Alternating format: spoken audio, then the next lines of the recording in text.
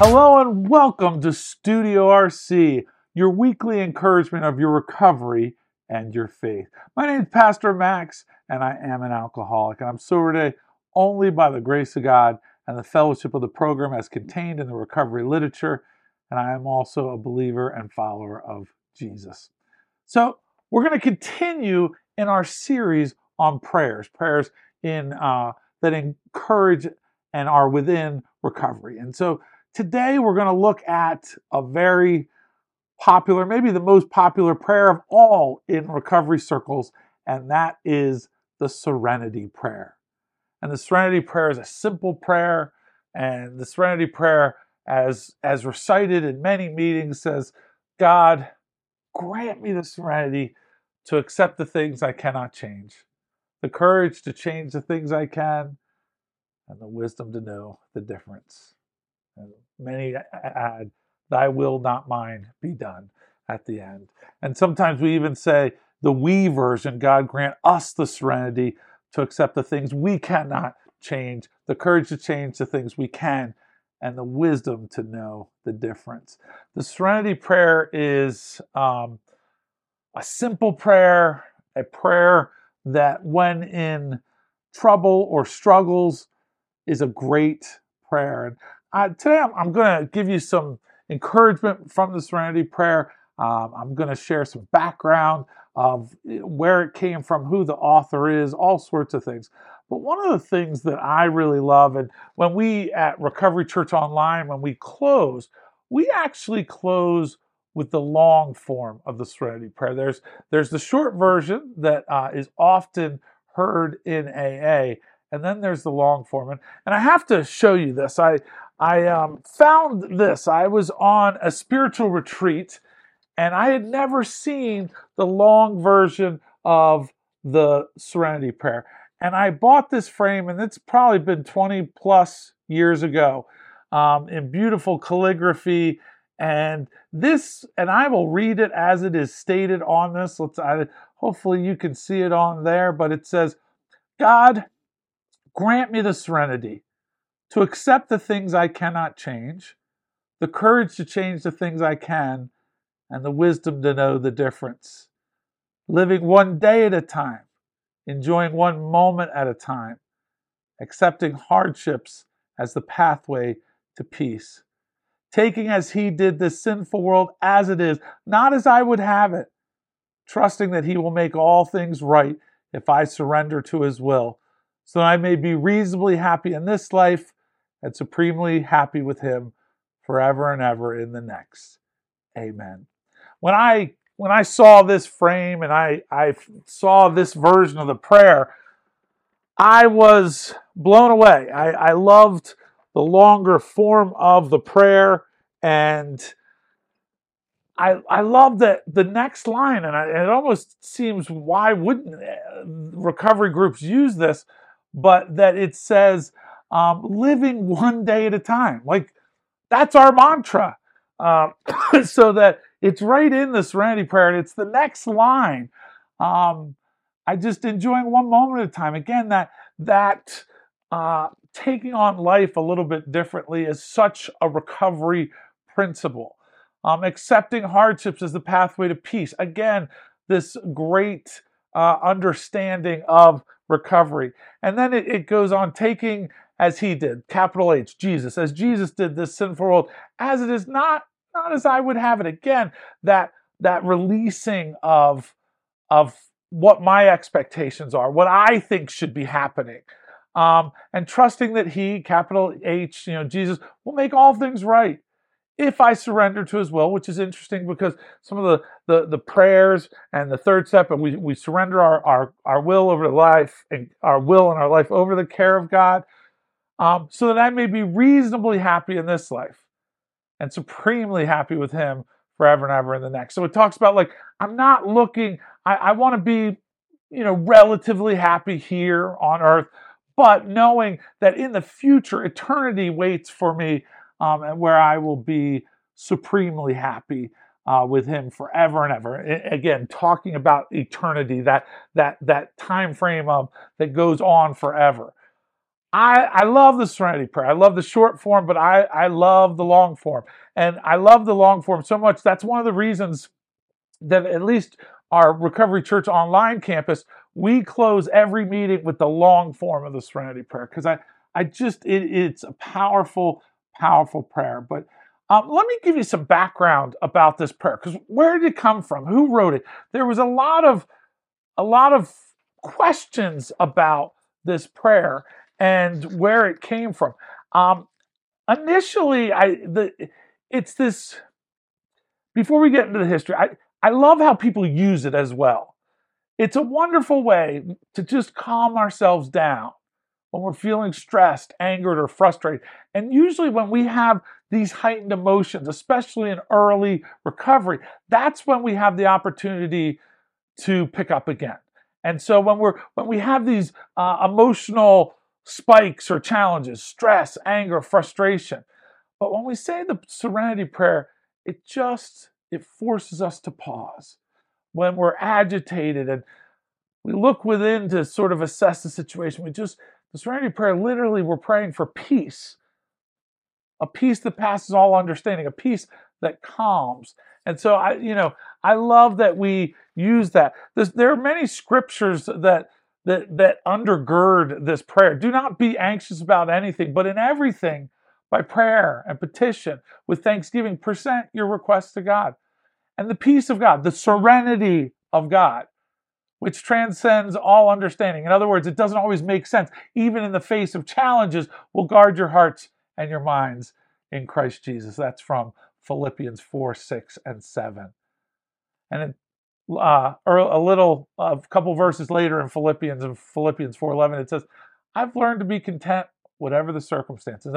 I've had content, peace, serenity, no matter what the circumstances. And then it tells us in James, but the wisdom that comes from heaven is first of all pure, and then peace-loving, considerate, submissive, full of mercy and good fruit, impartial and sincere. So those are some of the things, the wisdom that comes from God and comes from heaven when we pray.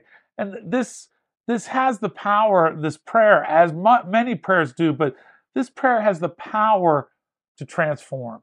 And I love the power that this prayer has. And so, again, who wrote this? In the beginning, people weren't sure.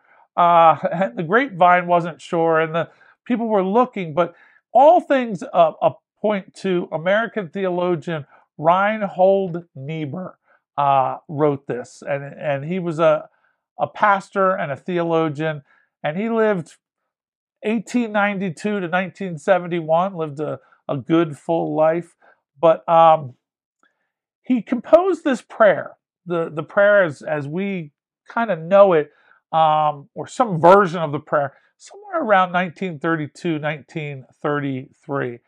And the prayer spread rapidly and it often without attribution to Niebuhr through church groups in the 30s and 40s, and again was adopted by AA and other 12-step programs. They loved the Serenity Prayer.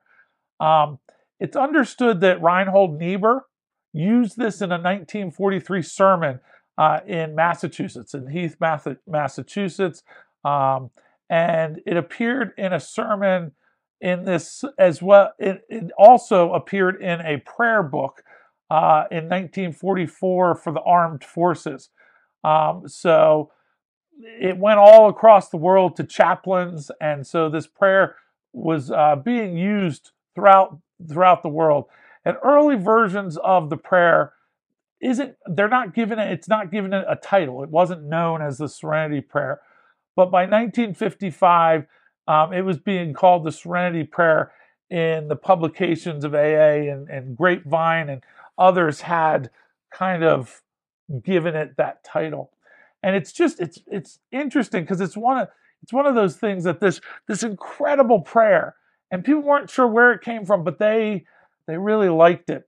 And so going back a little bit, the earliest written reference to the Serenity Prayer, as we can find, was in 1932 in a diary by one of Reinhold Niebuhr's students and quoted the prayer in their personal diary and attributing it to Reinhold Niebuhr. And then this particular student went on and was responsible for writing several versions of the prayer, which appeared in newspapers, prayer books, and the references are often the simplest and closest to the current version of the prayer that this student put forth. So Reinhold Niebuhr didn't even publish it initially. It's believed that Niebuhr first wrote the Serenity Prayer as part of a sermon series, which he then used again at the Heath Evangelical Union Church in Heath, Massachusetts. By 1944, the Federal Council of Churches printed the prayer in a prayer book, and that prayer book was also issued again to the chaplains, and the USOs circulated the prayer or printed cards to soldiers during World War II. So it made it all around the world during World War II. It's thought in 1951, and hopefully I know that some of my history geeks love this, and some of my spiritual people are like, okay, but this is fascinating stuff. Niebuhr published a version of the Serenity Prayer, including the first written mention of the word grace in the poem. And listen to this, how he wrote this, and it's similar to sort of the versions that we know today, but a little different. It said, God, and this is Reinhold Niebuhr wrote this, God, give me grace to accept with serenity the things that cannot be changed, courage to change the things which should be changed, and the wisdom to distinguish the one from the other, living one day at a time, enjoying one moment at a time, accepting hardships as a pathway to peace, taking as Jesus did the sinful world as it is, not as I would have it, trusting that you will make all things right. If I surrender to your will, so that I may be reasonably happy in this life and supremely happy with you forever in the next. Amen. The second half is very similar. The first half is a little wordier than what we're used to, but I think they cut it down, but it's similar. Now, AA and other 12 steps groups made use of the Serenity Prayer since we think at least around 1941. And the official version is that a new member of AA brought the prayer to the attention of Bill W., and he liked it so much he had it printed up and distributed during meetings. And the original text of the Serenity Prayer, as distributed in AA, was, Father, give us courage to change what must be altered, serenity to accept what cannot be helped, and the insight to know the one from the other. Again, slightly different than our version, but in most cases, the prayer is used to invoke this, I guess, a sense of detachment that from the things that stress us and immediately oppress us.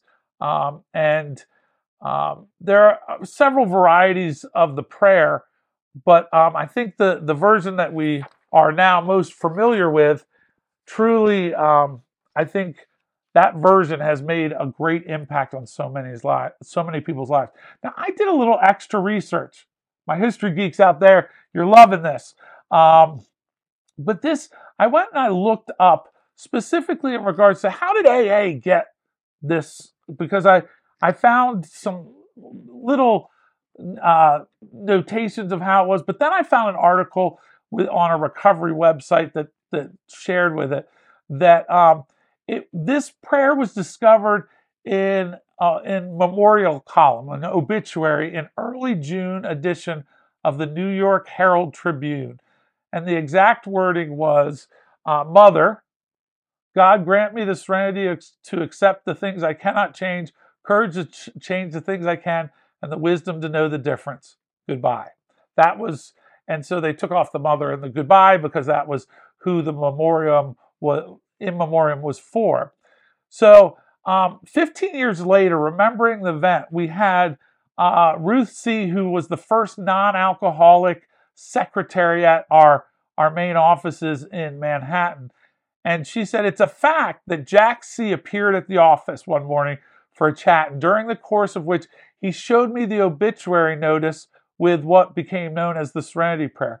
I was as much impressed with it as he was and asked him to leave it with me so that I could copy it and use it in our letters to the groups and loners, because the secretary at that time would send out correspondences to groups as well as loners, those who didn't have groups or were too far away from a group, so people who were individuals. At this same time, Bobby B., who was also terrifically impressed with it, undoubtedly used it in her work with the many she contacted daily at the 24th Street Clubhouse. Horace C. had the idea of printing it on cards and paid for the first printing. It was sent to a Washington, D.C. member and printer by profession, and the request was, "One of the boys up here got a clipping from a local newspaper, which is so very much to the point and so much to the liking that they have asked me to find out from you if you would give us a cost upon a small card, something like a visiting card which can be carried in a wallet. Here it is. Would appreciate it if you would let me know right away." And so the answer back from the printer was immediate and enthusiastic. He says, "Your cards are on the way, and my congratulations to the man who discovered that in the paper. I can't recall any sentence that packs quite the wallop that does." And during that day, shown it to the AAs that dropped in, and each case have been asked for copies. I sent you 500 copies in as much as you didn't say how many you wanted. If you need any more, let me know. Incidentally, I am only a heel when I'm drunk. I hope. So naturally, there could be no charge for anything of this nature because he was in the program. So this prayer for most of the 40s was called the AA prayer and not even the Serenity Prayer by members of the fellowship as well as others. But by the late 40s, it had become better known as the Serenity Prayer, and even the Grapevine referred to it as that. Now, the Grapevine credited to almost every theologian, philosopher, and saint known to man. They didn't know who wrote this particular page. And it spread. And one of the reasons it spread, and I love this in early AA, one point you mentioned is that the prayer seemed to spread so quickly. And this, again, is from a Grapevine article. That's easily understood. First, it does fit each one of us. So the prayer is universal. And second, if Chicago was like Washington in those early days, if anyone returned from a visit to another city, all the home AA members would immediately besiege them with questions. How many in their group? And do they do things the way we do? And so on. Anyone coming back with that prayer, it would have spread like wildfire. Like, you'll never believe I found this prayer in New York and in Washington, and oh, that's a great prayer. We should use that prayer. And so they did. And so the Serenity Prayer spread. And I want to just give you some points of some principles that are biblical principles that the Serenity Prayer puts forth. The first one is God directs us. When we as believers, people of faith, accept his direction and influence, we have this inner calmness and peace which can be experienced. And the Serenity Prayer, again, encapsulates that. There's some things, this is the second thought, we can't change. We don't have the ability to change certain things. And there's no helpful consequences of debating or questioning. And so, therefore, there are things we can't change. We don't have control over. The third thing is we need God's help to discern wisely. Whether from the scriptures, we're told it's easy to observe what is readily visible by the eye, but the meaning behind what's obvious is not always understood. We need God's help, God's insight to understand things. We need God's wisdom, the wisdom to know the difference. The power to overcome sin comes from God, which again, that goes back to the first step. We don't have power. I need someone else's power to overcome my addiction and alcoholism. I need somebody else. I need the power of God to overcome all of the things that I did that I will list in the 4th step and in the 8th step to make amends for. I need forgiveness and a way to overcome that sin. And finally, we must surrender to God's way and not continue in our sinful ways. I love that Jesus, he would never destroy somebody who was caught in sin. He would protect them. He would encourage them. But often, as he protected, whether it was the woman caught in adultery, the woman at the well, but he would protect them, but say when the dust had settled, he would say, "Go and sin no more." And I love that recovery is a lot like that. It protects us from overly judging ourselves, and then God grants us this forgiveness, and in granting us the forgiveness says, go and don't do that anymore. So as we finish our understanding of the Serenity Prayer, I just want to read it one more time, give some insight, and then God, grant me the serenity, grant me peace, a peace that passes all understanding. That's the kind of peace that God can grant us. It doesn't make sense in the face of our circumstances to accept the things I cannot change. There are things I cannot change. Give me the courage to change the things I can. There are things I can change. There are things that I can alter, things that are within my control. And that's about keeping my side of the street clean. And then the wisdom. Give me the wisdom. I need like a higher power thought process, wisdom to know the difference. Living one day at a time. Enjoying one moment at a time. And we accept hardships, our past, our 4th step, our 8th step, our addictions, as the pathway to peace. We needed much of that turmoil to be able to come through onto the other side to peace. Taking as Jesus did, as he did, this sinful world, as it is, not as I would have it. Again, I don't have control over changing all the aspects of it, so there needs to be some acceptance of things that I cannot change, and that things aren't going to be exactly the way I would have them. Trusting that he will make all things right. In the end, as people of faith, we know Jesus wins. Every knee will bow. So we put our faith in and trust in that he will make all things right. And it happens when I surrender to his will, so that I may be reasonably happy in this life. We're supremely happy with him forever and ever in the next. Amen. I hope that this explanation and look at the Serenity Prayer has been encouraging both to your recovery as well as your faith. We encourage you each and every time to like our podcast, subscribe, and just check us out on the various platforms and subscribe to the podcast. And just let us know your thoughts in the comment section. We really always appreciate that kind of feedback. And just remember, Recovery Church, 12 steps, one goal. God bless, and we'll see you next time.